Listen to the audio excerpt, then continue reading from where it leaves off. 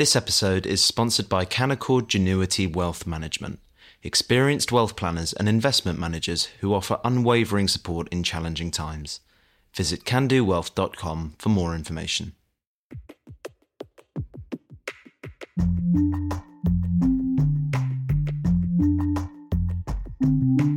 Hello and welcome to the Edition podcast from The Spectator. Each week we look at three pieces from the magazine with the writers behind them. I'm William Moore, The Spectator's features editor. On this week's episode, I'll be talking about likely scenarios for the end of the war in Ukraine, hearing an extract from Matthew Parris's interview with Nigel Biggar on the legacy of colonialism, and asking whether greyhound racing has had its day. First up, how will it end? That is the question that The Spectator's Russia correspondent, Owen Matthews, considers for his cover piece this week. He joins me now, along with Rose Gottemoeller, former Deputy Secretary-General of Nato. Owen, to start with, could you outline for our listeners the different scenarios for the end of the war in Ukraine? And of those scenarios, which one do you think is the most likely? Well, my piece is not an exercise in crystal ball gazing. It's really about highlighting some issues with the end game of this war that I think are underappreciated, but actually strategically enormously important.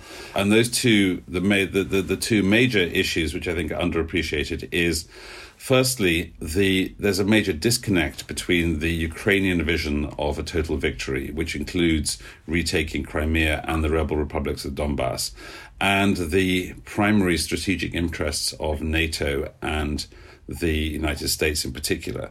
And I start off the piece with the reporting that we know from the Washington Post, that, and I'm sure Rose knows it firsthand, that the first question that General Mark Milley, the chairman of the Joint Chiefs of Staff, put in his initial briefing back in October of 2021, when he presented that intelligence that suggested that Putin was possibly likely to actually invade Ukraine.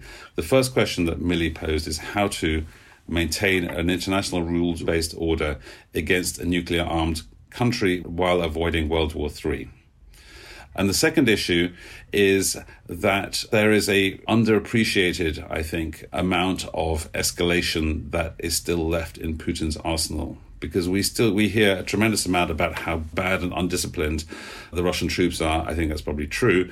How Putin's running out of high accuracy weapons. He's using anti-aircraft defense S-300 missiles, S-400 missiles as offensive missiles. All those things are also true.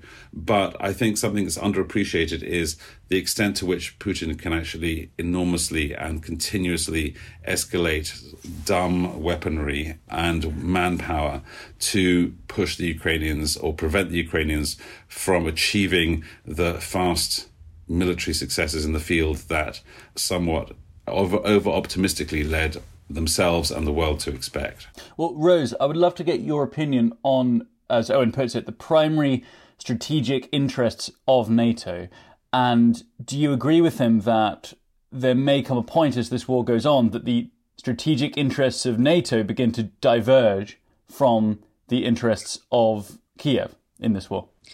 I think it's a little bit unfair to begin with, and I'm going at Owen right away, you'll hear, but it's a little bit unfair to compare where the United States and NATO are now with Mark Milley in October of 2021. Recollect what the expectations were at that point. The United States and NATO really thought that what we were looking at was a rapid fire defeat of Ukraine and the end of the Zelensky government. We just, frankly, all of us underestimated the Ukrainians at that point. But it's been very clear from the outset, and President Biden has been very clear to underscore that he does not want to see this invasion of Ukraine turn into a general war in Europe and escalate to World War III.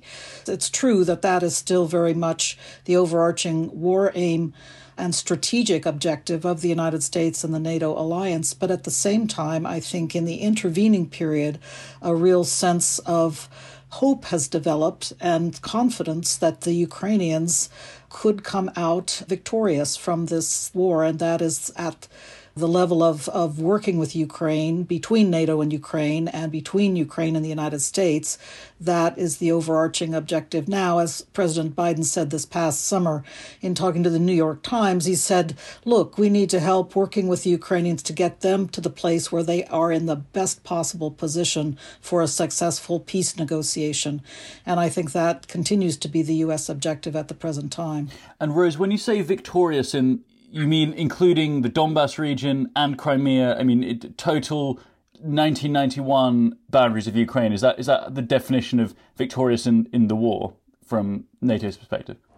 Victorious in the end of the day. But here I emphasize that Ukraine must never give up on the principle of territorial integrity and sovereignty according to that border that was agreed at the breakup of the Soviet Union and is inscribed in legally binding documents, including between Russia and Ukraine, that the borders that existed at the breakup of the Soviet Union, including Crimea and the Donbass, belong to Ukraine. And so Ukraine must never give up on that principle of territorial integrity and sovereignty. When it reacquires those territories is a different question. And here I may differ somewhat from what President Zelensky thinks, but I recollect, of course, that through the 70 years of the Soviet Union's existence, the United States and its allies never recognized the Baltic states as part of the USSR. They were always recognized as independent and separate. And so I think we just have to, whatever we do, hold fast to that principle. And if it takes some time to get there, that's the way it goes in geopolitics. And Owen, I wonder what your thoughts on that are, because in the piece, you essentially say that when it comes to Crimea, it would turn into a very different type of war than what it currently is if Ukraine were to push into Crimea to try and reclaim it. I wonder if you could tell our listeners a little about that. Rose, you're clearly right about the facts of international law, that indeed, not only after the fall of the Soviet Union, but also in the Budapest Memorandum and so on, Russia has repeatedly confirmed and then broken the territorial integrity of Ukraine. That's a fact. There is a practical issue, which I think strategically but morally significant here. And that is that even as we acknowledge that the Russian annexation of Crimea was completely illegal in 2014, that the referendum that was held there was far from free or fair. But I think there is a fundamental truth to that referendum, that the majority of the population of Crimea does not wish to be Ukrainian. And that raises a deeply uncomfortable question about that specific end phase of the war, if we're talking about the reconquest of Crimea.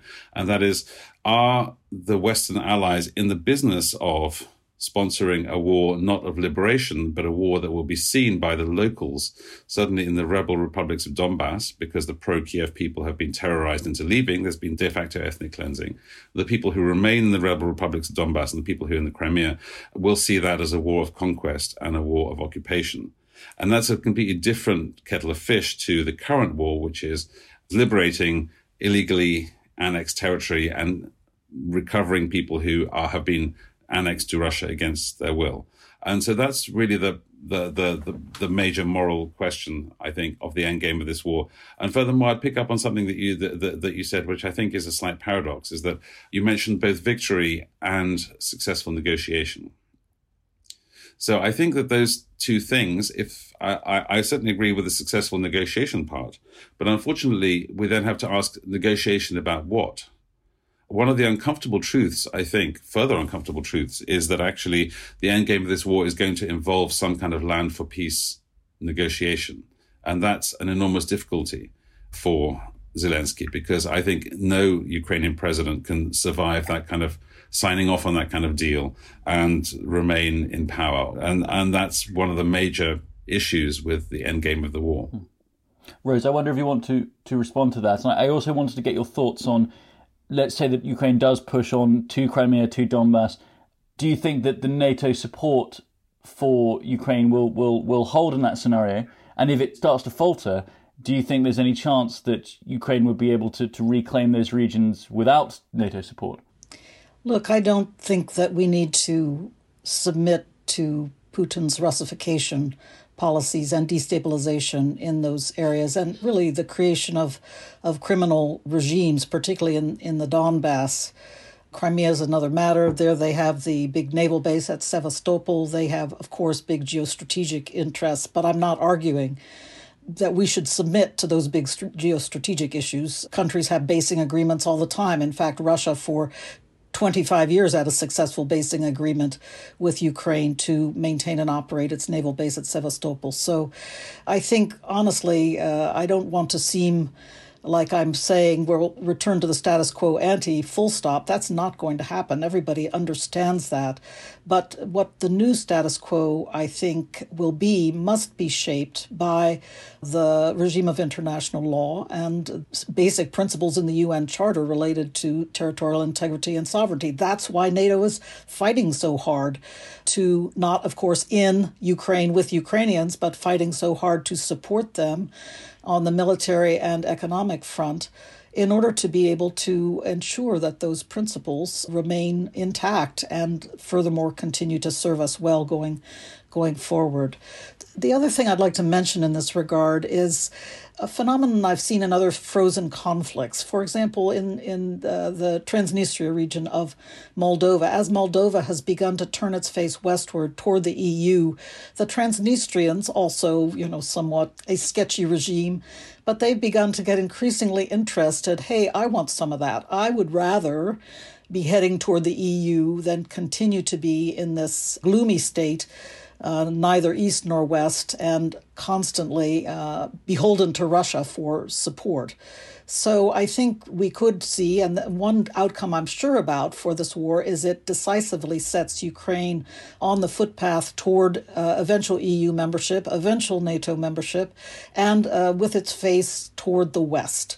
And to be honest with you, despite the fact, yes, there are Russian speakers with a lot of allegiances to Russia in the Donbass and in Crimea, I can see them also saying, hey, I want some of that going forward, because Russia is going to come out of this war. Unfortunately, I'm a long-standing Russia expert. I've worked for many years with Russia. I have huge respect for my Russian counterparts and for the culture and the history of Russia. But at the moment, I see them coming out of this war unfortunately much weakened and in a destabilized situation. I don't know what exactly that forefends, but I fear a disaster for Russia coming out of this war. Let me also emphasize, I've been hearing just today that the Russians are insisting that NATO is bent on the dismemberment of Russia. Why would NATO want that kind of destabilization on their eastern borders? That is a ridiculous, I think, talking point coming out of Moscow, and I just wanted to stress at this moment that that is not one of NATO's strategic objectives by any means. Owen, I'd like to get your thoughts on that. If the war does end up being a disaster for Russia, could it lead to destabilization, even if that isn't a strategic goal of NATO? And is that something that you're worried about? Well, firstly, amen to Under-Secretary Gottemoeller's prediction that ultimately the pull of prosperity and freedom and European membership is actually ultimately more important and is clearly superior to the sort of very underwhelming and frankly negative Christian fundamentalist, ultranationalist Russia that I think we're going to be seeing becoming a poorer and darker place. Certainly that is the case. It's more attractive to be a member of a prosperous, free polity than one that is authoritarian and dark. But I have to pick up on something. Obviously, Under-Secretary Gottemoeller is a very distinguished diplomat, both in the State Department and in NATO. But there is something fundamentally paradoxical in what you just said, Rose, and that was that you both ruled out the possibility of a return to the status quo ante, but also insisted that international law will be respected. And I frankly don't actually see any realistic situation where both those things can be true at the same time. Well, I think we come back to where I began, and that is we stand for the principle of international law.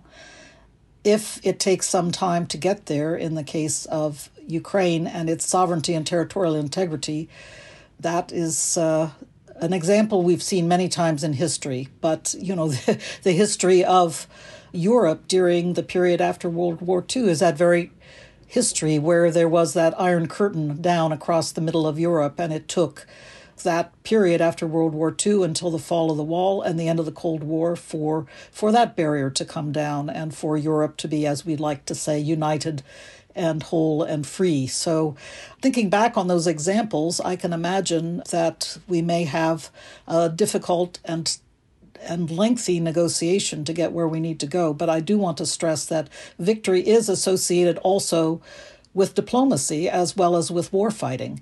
And diplomacy can be part of the vital path to victory. In fact, that has been very much the case in the past, even just setting down the conditions for a ceasefire and the conditions for troops to, as I put it, draw apart and begin to return to their home bases. So those two things are linked together and netted together.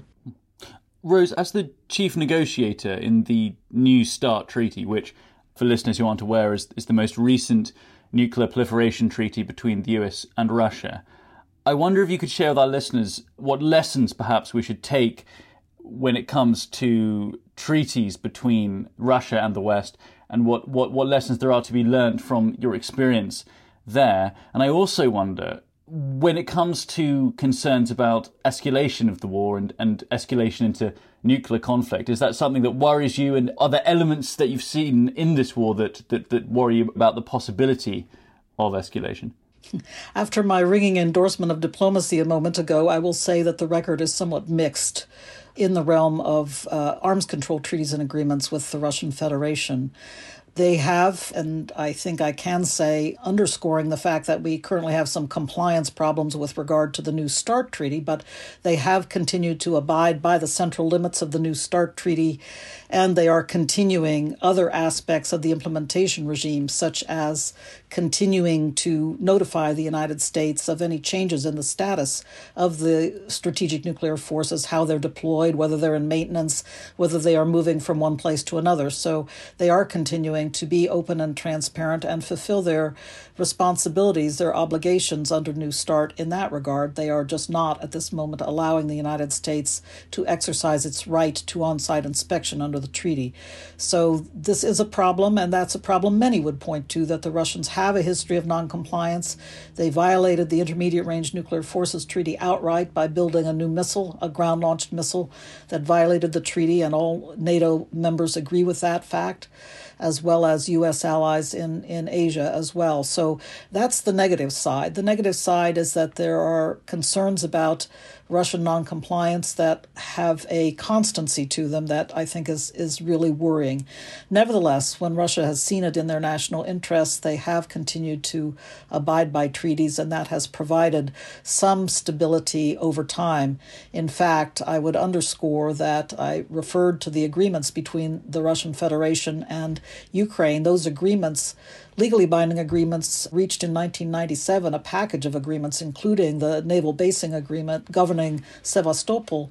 Those held for many, many years. 25 years they held, and I think that is a very important fact. What it comes down to is when a new leader comes in, or in this case, a returning leader, Vladimir Putin, who is steeped in resentment and steeped in a sense of unfairness that the rest of the world is dishing out to Russia as he sees it, then anything can happen and diplomacy falls apart. So treaties and agreements are only as good as the leaders who are implementing them. Thank you, Owen and Rose. Next, The Spectator's Matthew Parris and Nigel Biggar, the theologian and ethicist, have kindly allowed us to share an extract of their interview, which we run as a dialogue in the magazine this week. We pick up their conversation now, where Nigel tells Matthew his motivations for writing his new controversial book, Colonialism, A Moral Reckoning. Because I mean, one of the reasons I wrote this book really stems from the Scottish independence referendum. As an Anglo-Scot, Scottish father, English mother, born in Scotland, I'm viscerally anti-independence. But I noticed that for some Scots, independence is a kind of cathartic cleansing of Scotland from the evils of Britain equals empire equals wickedness. Yeah. And whatever the reasons for Scottish independence, that one is a false one, because the empire wasn't not simply evil. And Scots were deeply involved in it, for better and for worse. Now, I've noticed in your writing a particular emphasis on questions of human rights, the rule of law and all those things, where I think you're on very strong ground. I think you're on less strong ground on the economic case. It is quite true, when my family were in Rhodesia, for instance, that at the behest of our British masters back in London, there was a good African education system. We administered the country well, though we had actually taken the best land for white farmers and pushed the Africans onto the not-so-good land. But we took our responsibilities as a colonial administrative power seriously, and I think our administrators were, like their counterparts in Britain, good civil servants. But in the meantime, we were, as it were, raping the country for its economic resources. The profits that went to the big tobacco companies where the Africans laboured on the farms, the profits that went from diamond mining, from gold mining, and even more so in South Africa. These natural resources were being extracted and sent away from the peoples who occupied the land and into the pockets, not particularly of the imperial governments, but of commercial organisations. Think of the Chinese. We know that the Chinese are, as they would put it, investing in Africa. They are probably bribing politicians. They are probably strong-arming politicians. They're not particularly popular with the African people, and they are leeching Africa of its natural resources. We don't approve of that. Now see us British as the 19th century equivalent of the Chinese. Another fair point. So on the issue of land, I accept that, particularly in southern Africa, whites took best land and blacks were often relegated to poor land. That wasn't, just lest anyone think that was always the case, it wasn't. There were different stories in North America and Australia, but let's stick with South Africa for the moment. So I concede that. In terms of the extraction of profit, I mean, I'm willing to be persuaded about that. I'm a capitalist, and I do expect that companies should retain some profit for the sake of reinvestment, etc. I think there is a problem where the profits are not, to some extent, reinvested in the country and the people that do the work. So I'm certainly willing to accept there were cases of that. I took advice from the imperial historian John Darwin, from the development economist Paul Collier, and from the historian of colonial economics Tutanka Roy, and I said, well, what's an authoritative book to read about colonial economics? And they recommended David Fieldhouse's book. I forget what it was called. It was published in the 1990s. And Fieldhouse, first of all, says that, in general, the neo-Marxist view that colonial economics were rapine and exploitation and draining of resources in general, that view, which depends heavily on Marxist theory, doesn't stand up well against data, generally speaking. He quotes a Swiss economist, Rudolf von Albertini.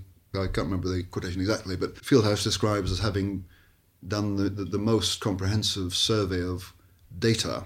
And I'm not sure, I can't remember whether the data was, as it were, empire-wide or it was particular areas. I don't think it was just Africa.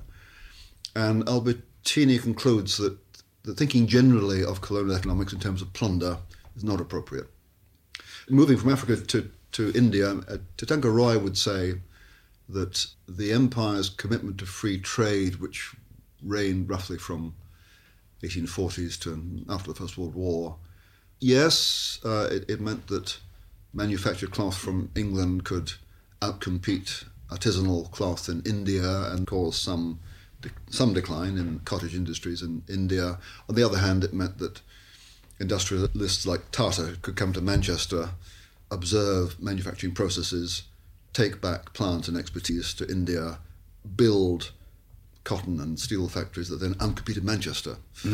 So again, I don't want to dismiss your point. I think that's well taken, but I don't think it can be said to be true overall of the empire. It's a side story, and one that's seldom told, that there was always irritation in Whitehall and Westminster that the profits were going to, in many cases, international companies like De Beers for instance, and that the cost of administering our colonies was being borne by the British taxpayer. That's why Cecil Rhodes was never very popular in London. Yes, I guess that's what one of the downsides if you're supporting the free market, free flow of capital. That's one of the downsides. And I guess we still have some of that today. Yes, with international conglomerates making profits in the UK, but offshoring themselves in Dublin or somewhere. Yeah, I was educated in then Southern Rhodesia to see Rhodes Cecil John Rhodes as a fairly unambiguously heroic figure.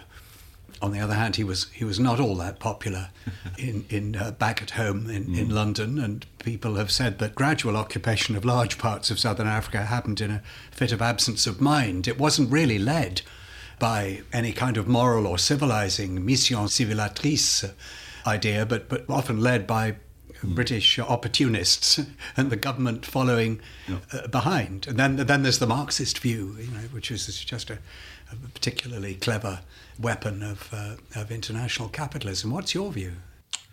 My view is that there was an absence of a single mind. There were many minds. Yeah. And so the kind of Marxist conspiracy theory just doesn't fit the data. So the motives for empire were multiple. I mean, trade was a basic one. What's wrong with that? Then you've got, in terms of migration to New England, your religious refugees. You've also got people from Scotland and Ireland fleeing famine. Then you've got war and strategic considerations. A lot of bits of the empire, like Cape Colony, fell into Britain's lap at the end of the Napoleonic Wars or thereabouts. And then you do have, in the 19th century, you do have genuine humanitarian idealism and mission, whether it's anti-slavery, whether it's abolishing sati or human sacrifice. So there's and yes, you've got greed and you've got the sheer love of lording it over other people, for sure. If I could just interrupt there for a moment, Marxism does not require a single presiding intellect to blame. Marxism says that where there is money, plunder to be gained, people will go for it. That's all Marxism says. Okay, fine. So plenty of people wanting to make money. I myself have no objection to that as such, although in some cases, and Rhodes included, some people make money without many scruples. So there was certainly that, but there was also a lot more. That wasn't the only motive. And colonial government. It's not true that colonial government was always in hoc with capitalists. Often colonial government tried to protect native industries against foreign investors and companies. So the Marxists are right with regard to one set of motives, but they're not right to think that was the whole or the central, the driving story. Just on while we're on Rhodes, although I've defended Rhodes so that his statue may remain standing in Oxford, I've done that not because if I'm going to raise a statue to the empire, it wouldn't be Rhodes, because he was a very, I think, morally ambiguous character. There was an element of rascality about certainly Rhodes. Certainly was. And the only reason I've defended the statue remaining standing is that so much has been projected onto him about the evils of empire.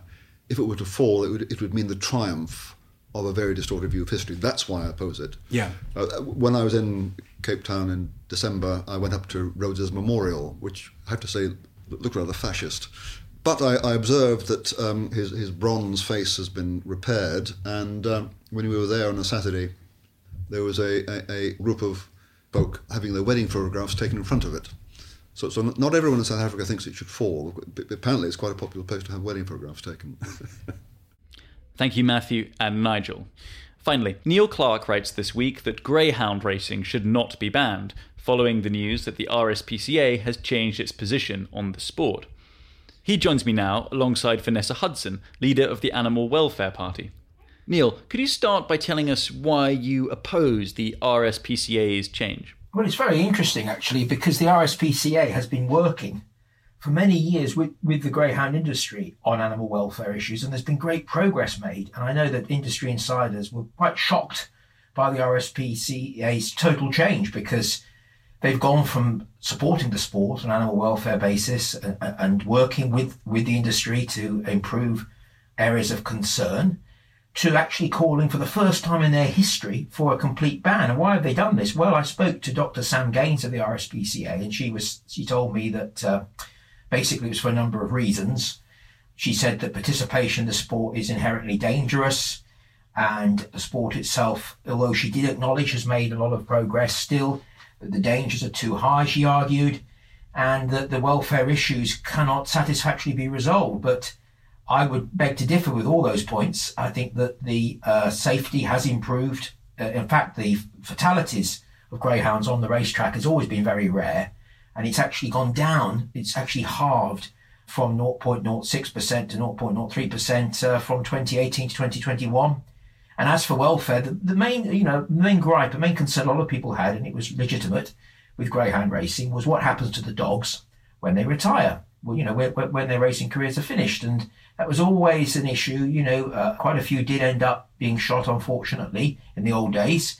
But things have moved on. 2020, the Greyhound Board of Great Britain introduced a wonderful new scheme, the Greyhound Retirement Scheme it's called, whereby the board and the owners contribute £200 each to a retirement fund for the greyhound to find it a home. And enormous strides have been made in rehoming greyhounds. So all the issues that the animal welfare groups might have had with greyhound racing, I think, have been addressed. That's why it's baffling that the RSPCA now has come out, and I can only probably explain it by thinking that this is a shift to a more animal rights position as opposed to an animal welfare position.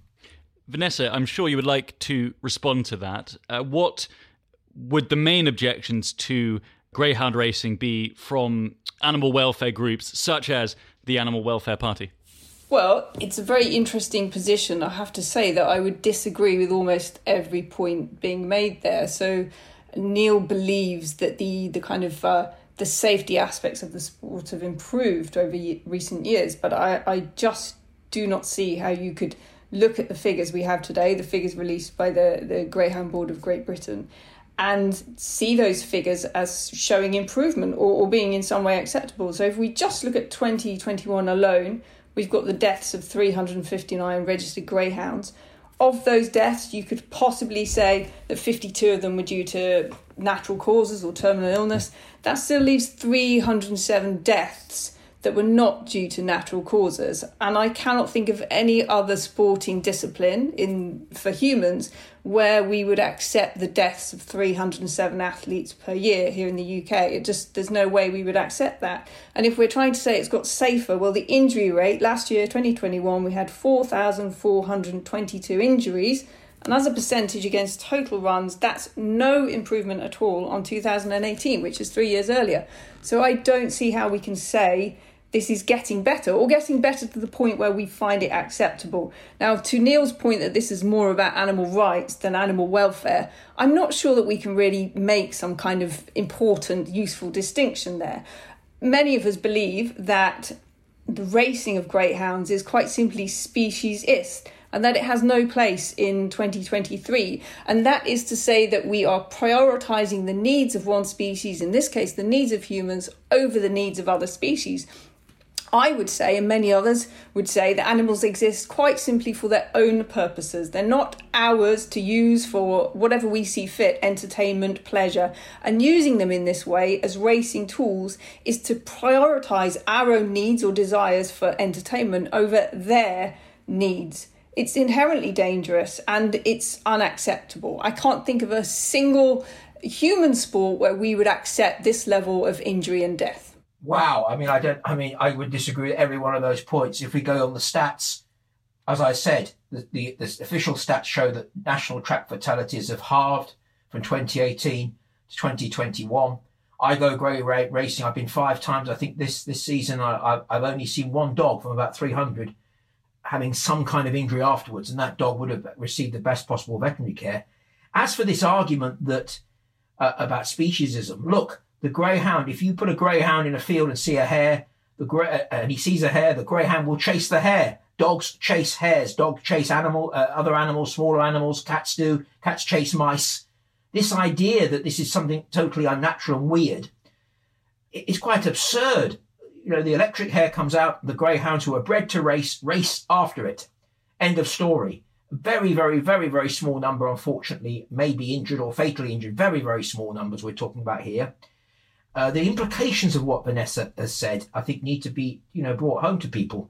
She's basically saying there's no moral grounds for having any animals involved in any sports at all. Well, that ends show jumping, equestrianism, that ends horse racing, fishing presumably as well. That would end a whole lot of pastimes.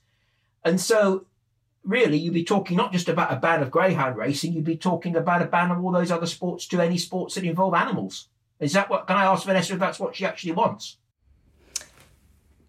Personally speaking, Neil, I object to the commercial use of animals for our entertainment, pleasure and financial gain. I think we have no business doing that. And yes, that's the basis of my argument. But even if that were not the point that I'm coming from, I don't think many people sitting here in the UK, knowing the life of greyhounds from birth to death, would be supportive of the real life that they have, the way they live and the way they die. There are far too many welfare concerns from birth to death in the life of a racing greyhound for any compassionate soul to really agree with that and say, yes, that sits well with me. The only reason this has gone on so long is because the worst aspects have been hidden. But now we've gradually become to know more and more about the reality for greyhounds. And as a compassionate society, which I believe we are, most of us quite simply reject that. I'd like to talk a little bit about this idea that the greyhound rehoming scheme has somehow made everything better, because I really don't think it has. I think it's pushed problems elsewhere. So as you probably know, we have this £200 payment paid by the trainer, £200 matched by the Greyhound Board of Great Britain. That goes to the charity or organisation that rehomes the greyhounds, if that's what happens to them. That's £400. And that, well, as it may be obvious to many, doesn't cover the full cost of looking after this greyhound. It may cover the kenneling or the food. It doesn't cover veterinary bills. So those costs are being picked up by the charity themselves or the organisation. And who funds those charities or organisations? It's us, the general public, ordinary people. So it's just one of the many ways in which this industry is dysfunctional, and it's exploitative as well. Exploitative of the dogs in the beginning, and then later on exploiting the good nature of the general public here in the UK. And this is an industry that can afford to look after these animals. This industry had a turnover of, I think it's 1.6 billion in 2019. So this is the general public, everyday people picking up the bill for this industry when it doesn't want to pick up the bill itself.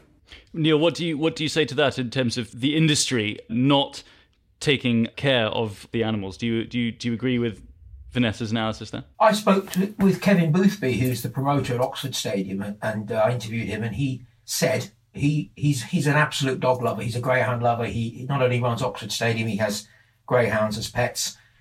After racing, he makes sure the dogs are safely retired, etc. And he made that point that had these arguments being made, say, in the 50s and 60s, he would go along with a lot of them.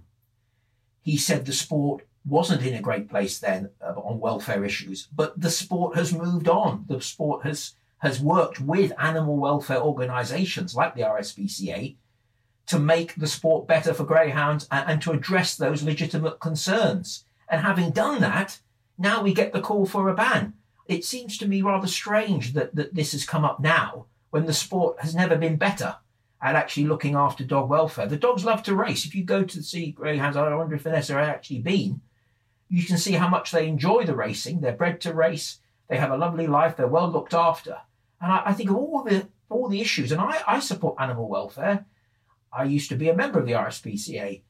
I think of all the targets, I think this would be incredibly way down the list, if on the list at all. It wouldn't be on my list at all of issues where animal welfare came up. There's far more other, abandoned pets, etc., than greyhound racing. So I think it's rather bizarre that all of a sudden we've got this great surge coming up from certain groups against greyhound racing and trying to ban it. It seems to me completely not acknowledging where the sport is now. I mean, Mark Bird became the head of this GBGB few years ago, and he said, becoming MD, my number one priority is animal welfare, dog welfare, and he's made a number of changes. And it seems as if people like Vanessa are just ignoring that and not acknowledging the sport has moved with the times.